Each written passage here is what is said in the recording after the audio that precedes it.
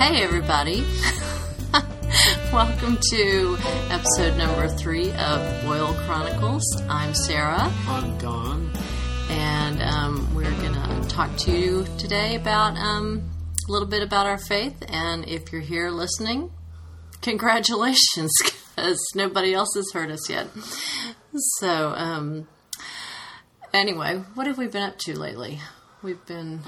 cleaning some grout. Cleaning some grout in the bathroom. Or was that caulk? There's this distinction between caulk and grout. Yeah, or is that TMI? We get right into the filth in our household talking about our bathroom tile, which after 17 years is looking kind of old. Yeah, you wouldn't want to be a guest using our bathroom. You'd have issues. Okay, so now that you have a really good impression of us, we've had a really busy week with Halloween and All Saints, and I always think about, we're in sort of a new phase in our life now. 4 of our children have no interest in Halloween and All Saints Day parties, so we just have 2 kids that we have to dress up and send out onto the streets to beg for candy. So it's a lot easier, but it's still busy because we have a Halloween costume, we have an All Saints Day costume, and so it's just kind of been a crazy week here. But today and tomorrow is pretty relaxing. We have, it's a quiet weekend for us, so that's good. So here we are, ready to do another podcast. So one of the things we wanted to talk about tonight was that... I've been reading the Catechism of the Catholic Church. This is the Year of Faith, which began on October... It was the anniversary of the opening of Vatican II, right? Mm-hmm. Which was October 11th, something like that. That's what I was going to say. I was going to say October 11th. So I signed up through flocknote.com to get the... bits of the catechism in my email inbox every day for the year, and by the end of the year, if I'm a good girl, I'll have read the whole thing, which is quite a feat. I don't think I would ever read it otherwise. And so far, it's been going pretty well. There have only been a couple of days when I've missed it, and it was pretty easy to catch up the next day. So the chunks aren't nearly as big as you would think or as daunting. It's just enough to spend 5 or 10 minutes reading it and digesting it. You can sign up for that at flocknote.com/catechism if you want to receive it in your inbox every day. But today's was about faith. It was all about how, what was it? It was paragraphs 166 onward. 166 to 171, that's all. Just 5 paragraphs. And about how we get our faith. And, it was very interesting to read that we receive our faith through the action of the Holy Spirit, not through anything that anyone else says or does. And, in one respect, that's good because it's nice to know that you can't actually force someone to convert. You have to leave that up to the Holy Spirit. And, on the receiving end, it's just kind of interesting to think about how you have to be open to the Holy Spirit and allow the Holy Spirit to work in you for your faith. And another aspect of that was that, I was thinking about how we give our faith to our children. Catholics baptize their children as infants, and so the children aren't able to... they're not able to consciously do anything usually if they're very young to receive their faith. the parents are giving them that faith. And since children are so pure, they are open to the grace and the workings of the Holy Spirit to receive that faith. So that's, I suppose we talked about baptism in the episode, either the last episode or the first one a little bit. Yeah. So, infant baptism. So anyway, that's another part of it. But it made me think about when we had small children before I became Catholic, and we decided to homeschool the children. And that was one of those things, I guess I had gotten that in my head because through La Leche League, which I think we also talked about before, I was a member of La Leche League, and there are a lot of crunchy moms, homeschooling types there. And, I just felt that homeschooling would be really good for our kids. And it seemed like, so I was just saying tonight, if that was another way that the Holy Spirit was working, because if I hadn't actually been teaching the children, I probably wouldn't have gotten involved in the homeschooling group that we were involved in, and, witnessed how all these other Catholics were living their lives with their children and teaching them the faith. So that was a big, I think that was a big part of what brought me into the church. But also, how Don was cooperating with the Holy Spirit. He had his own little plan. Yes, I don't know if I had a plan. I wanted you to be Catholic too, but I recognized that you had to make the decision. You had to make the decision on your own, but that didn't mean I couldn't do little things to try to help you along, as I thought it would be helping you along. So he always said it was like water on a stone, just wearing away gradually at my resistance. Oh, I guess. I don't know. I don't know how long I thought it would take, but at some point you said you had heard about the little flower, and you probably at that point knew more about her than I did, whatever you had heard from somebody or read somewhere.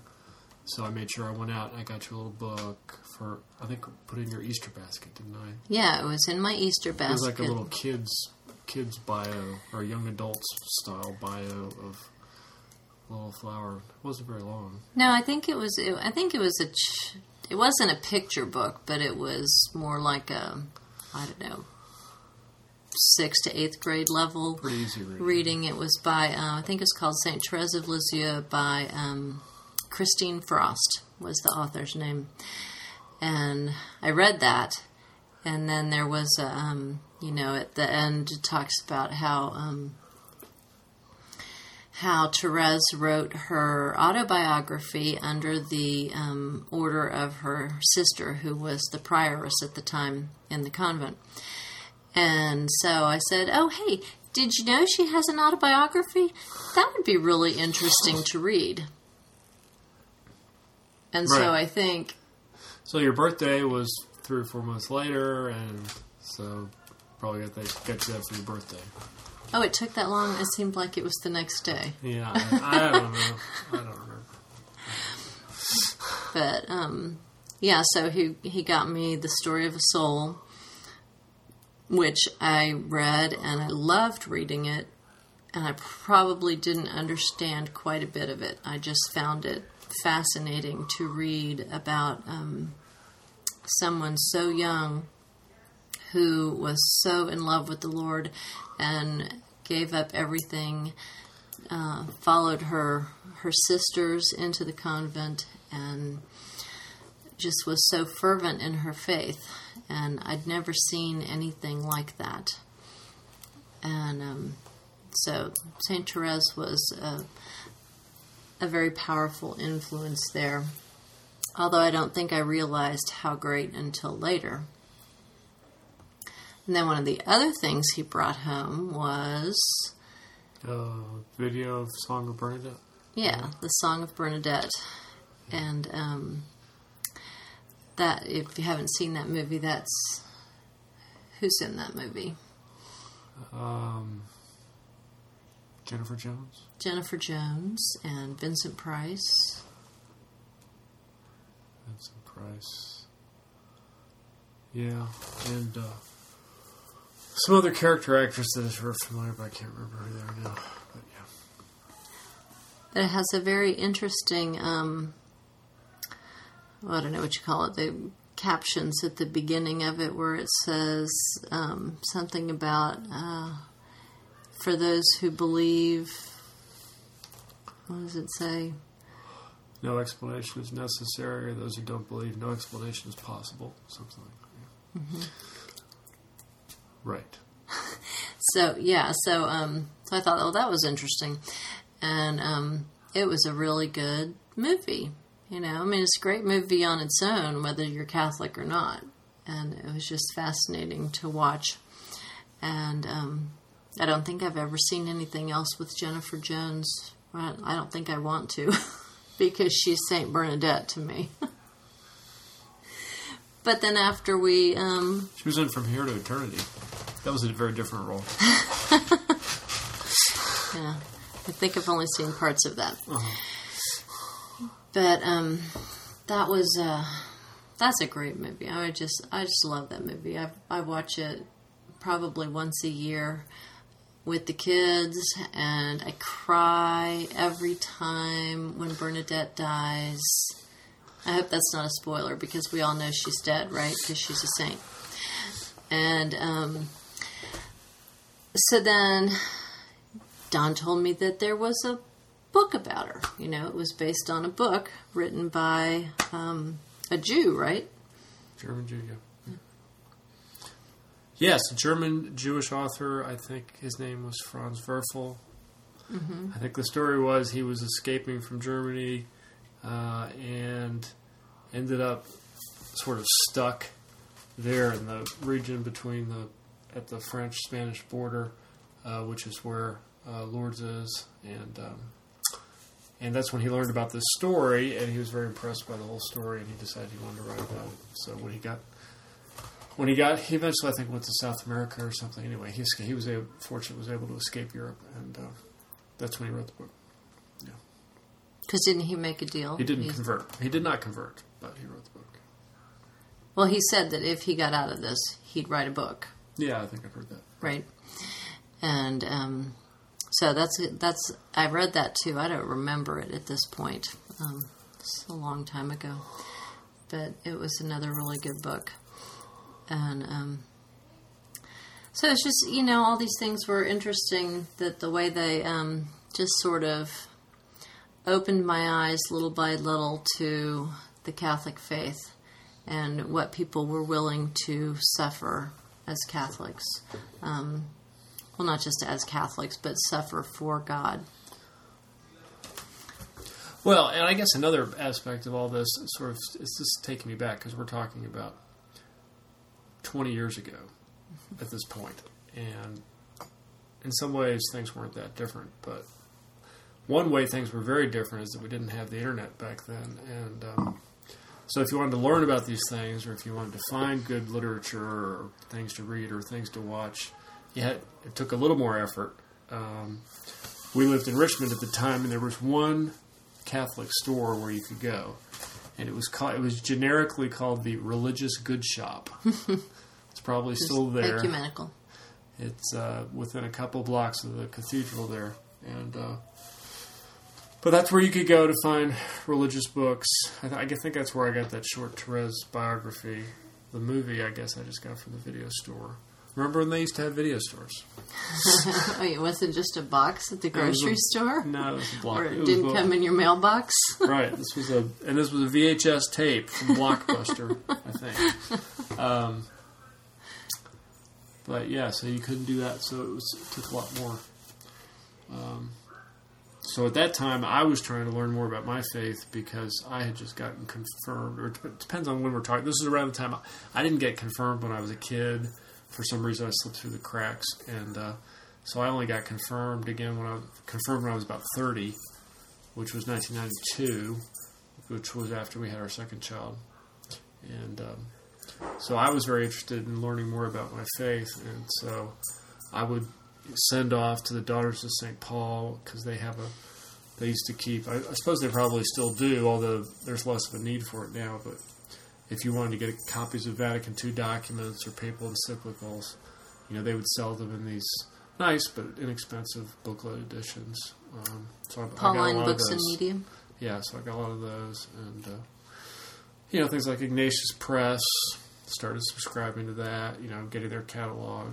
Still get some books from them.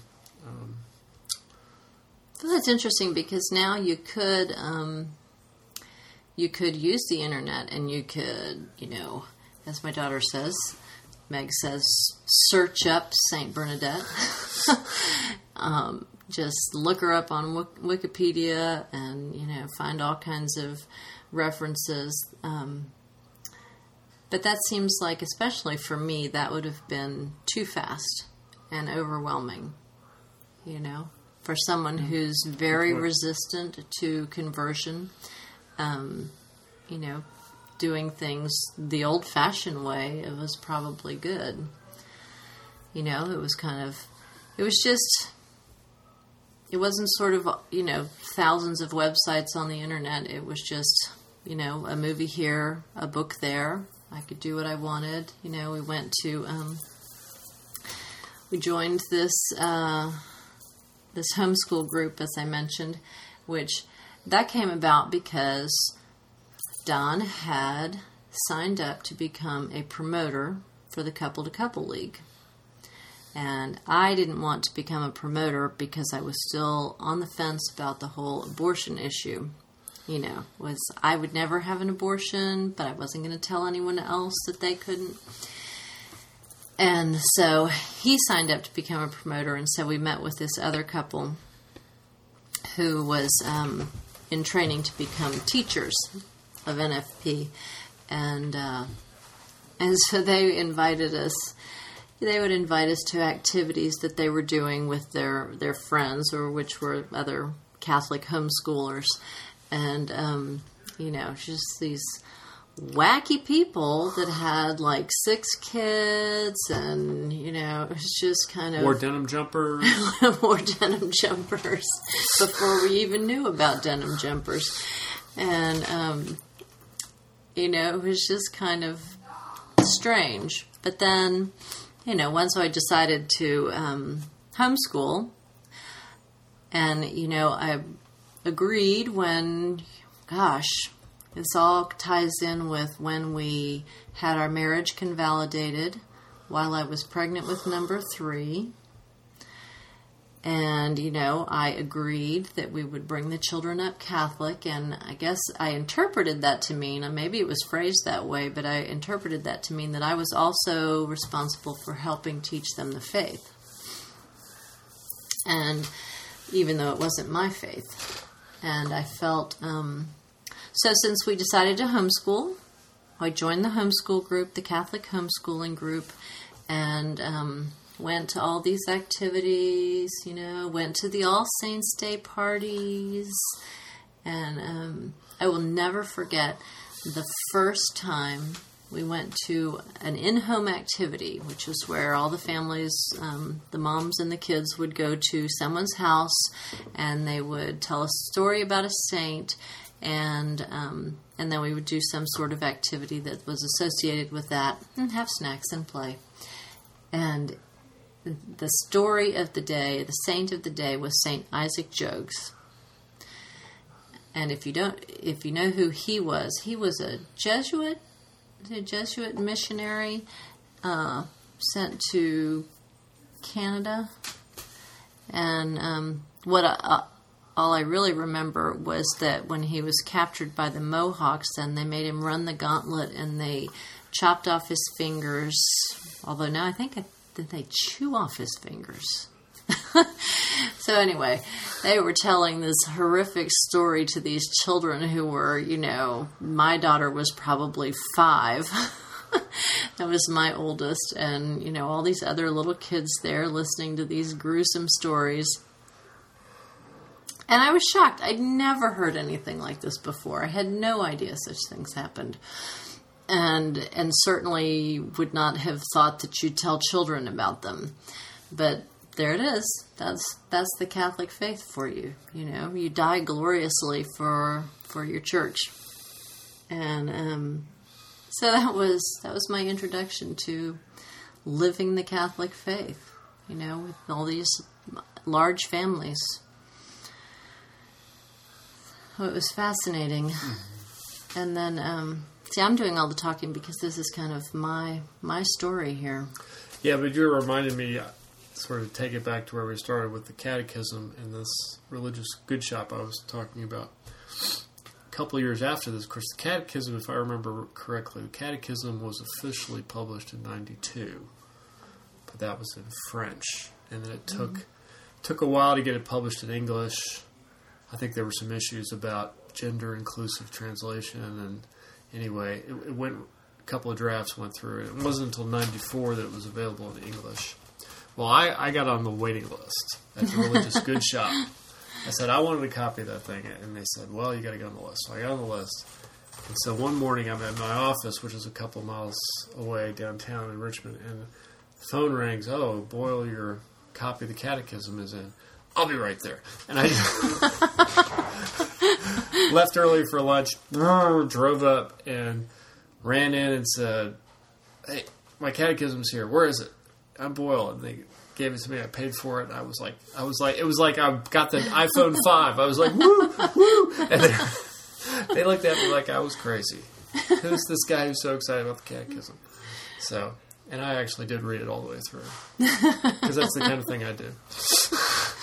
Yeah, well, he does read encyclopedias for bedtime reading. So, I hope you weren't the only person who was really excited about the catechism back then. I'm sure it wasn't. But, yeah, so, you know, I was going to all these homeschooling activities, and little by little, you know, meeting all these new families, new moms. And little by little, they would find out that I wasn't Catholic. And, you know, they'd say, you're not Catholic? Well, you're a better Catholic than most Catholics I know. And, you know, because I went to Mass on Sunday and took my kids to, you know, the Catholic homeschooling group, did Catholic activities with them, I suppose that's why. But they're like, but that's okay. I'll pray for you. And I would say, that's okay. I'm fine. You don't have to pray for me. I don't think they listened, though. I think they probably prayed for me anyway. So that is a little bit of the story about how my husband was like water on a stone, and all the influence of these other people, you know, who outside of their prayers didn't actively do anything to try and convert me, you know, allowed the Holy Spirit to work in me. And I have to say they were probably very tolerant of my anti-Catholic viewpoints that occasionally I would express, you know, just, you know, things about baptism or Mary or whatever, little things where I said, well, I don't really believe that, you know, and don't bother praying for me because it's okay. But, so it was, you know, it was all these things. It was just just the way they lived their lives. And, you know, Don's introducing me to things a little bit at a time, you know, and his growing love for the faith. It was those things that allowed the Holy Spirit to work in our lives and in my heart.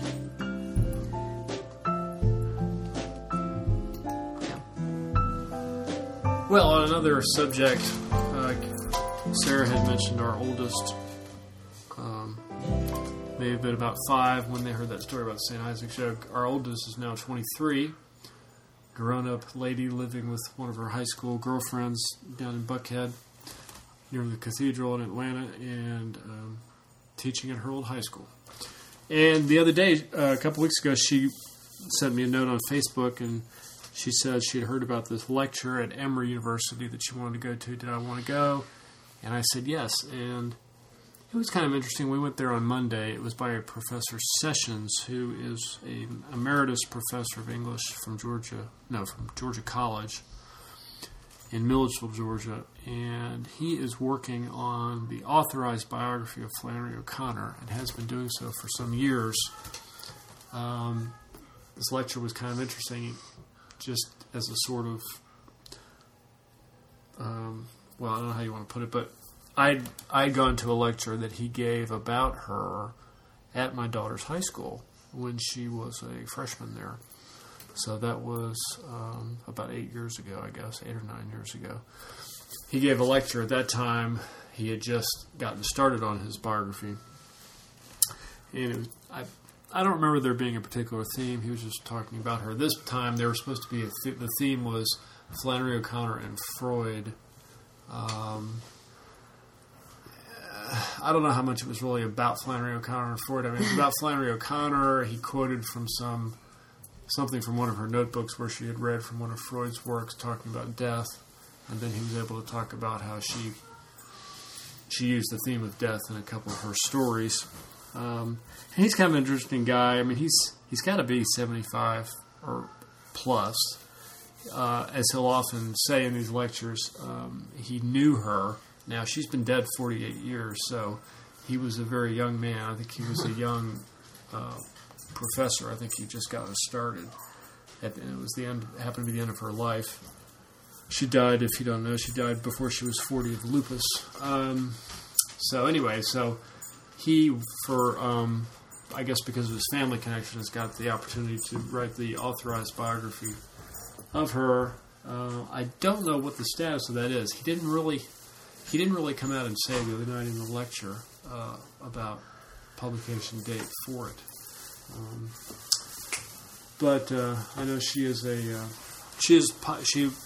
faithful Catholic, and certainly a lot of her stories have Catholic themes. Although I don't think I think you can enjoy the stories without knowing that. I think a lot of people do enjoy the stories without knowing that. Did she write? She wrote novels and short stories? Yes, but she's mostly known for the short stories. I mean, I think her second novel wasn't published in her lifetime. I think that's right. And certainly the novels weren't as successful as the short stories were. And she wrote and she also wrote a certain number of book reviews and things. So anyway, so that was kind of fun. They have for those of you who don't live in Atlanta or don't know Emory very well, Emory has got a Catholic center, if you will, sort of a study, I don't know what you want to call it, kind of a Catholic Studies Center, I guess. It's called the Aquinas Center, St. Thomas Aquinas Center. And they will bring in speakers of pretty high renown, actually, several times a year. They've had, for example, Cardinal Casper was there a couple of years ago, and Marianne Glendon was there, former ambassador to the Vatican, Harvard law professor. So it was fun. It was fun to do that. That's not something we get out to do very much. And it was nice to get out with my grown-up oldest girl. So. Well, I haven't read any Flannery O'Connor, though I've been, it's been on my list of things to do. So if you were going to read one, which one is your favorite, and which one would you say is the best Catholic short story? Oh my goodness! Is that a hard question? You're putting me on the spot because I haven't read any of the stories in a long time. Well, I mean, the one that's in all the anthologies is called "A Good Man Is Hard to Find," and that's it probably belongs in all the anthologies. I mean, it's extremely dramatic and extremely violent. I think you can enjoy it without recognizing Catholic themes. I think once you're clued into who she is, and then you read it, there's a lot of food for thought in that story and a lot of her other stories as well. I mean, generally she's not writing about Catholic characters. I mean, I remember there's one story. I'm looking on my bookshelves here. Well, I won't bother trying to pull something off the bookshelf, but I know there's one story where there are a couple of girls who go to a Catholic school and they're singing they're singing O Salutare or something like that. Angelingua. No, that's what I started to say, but I don't think that's right. But anyway, but generally you're dealing with Protestant characters or characters with no particular religious faith at all.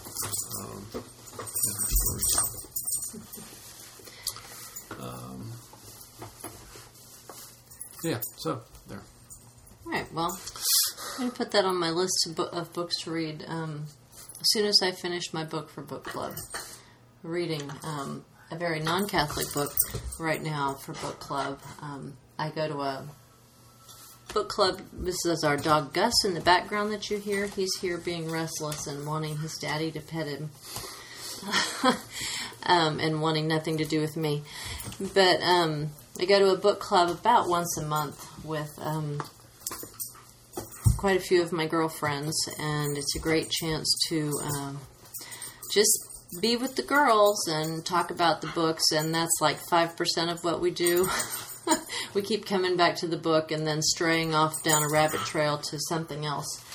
And so anyway, our book for this month is The Life and Times of the Thunderbolt Kid by Bill Bryson. I keep getting the title wrong. It's either a lightning bolt or a thunderbolt. But it's he's a very interesting writer. He likes to write lists of things. It's like he reads encyclopedias and, practically writes an encyclopedia. All the books I've ever read, they're a combination of... Okay, he's really getting hyper now. They're a combination of, like I said, lists, facts, statistics, interspersed with really laugh-out-loud funny stories. And so I'm not sure he's my favorite author, but there's a lot of humor in this book, and it's about growing up in the 50s. So, a little bit of it I can relate to, although I wasn't alive in the 50s. Not everything had changed by the time I was little. So that's what I'm reading this month. And maybe next month I'll have read A Good Man Is Hard to Find. And we can talk about that. Okay. Sounds good. So, anyway, thanks for dropping by. Gus is saying goodbye. It's been fun talking to you, and we'll be back next time with another episode. Okay, bye-bye. Bye.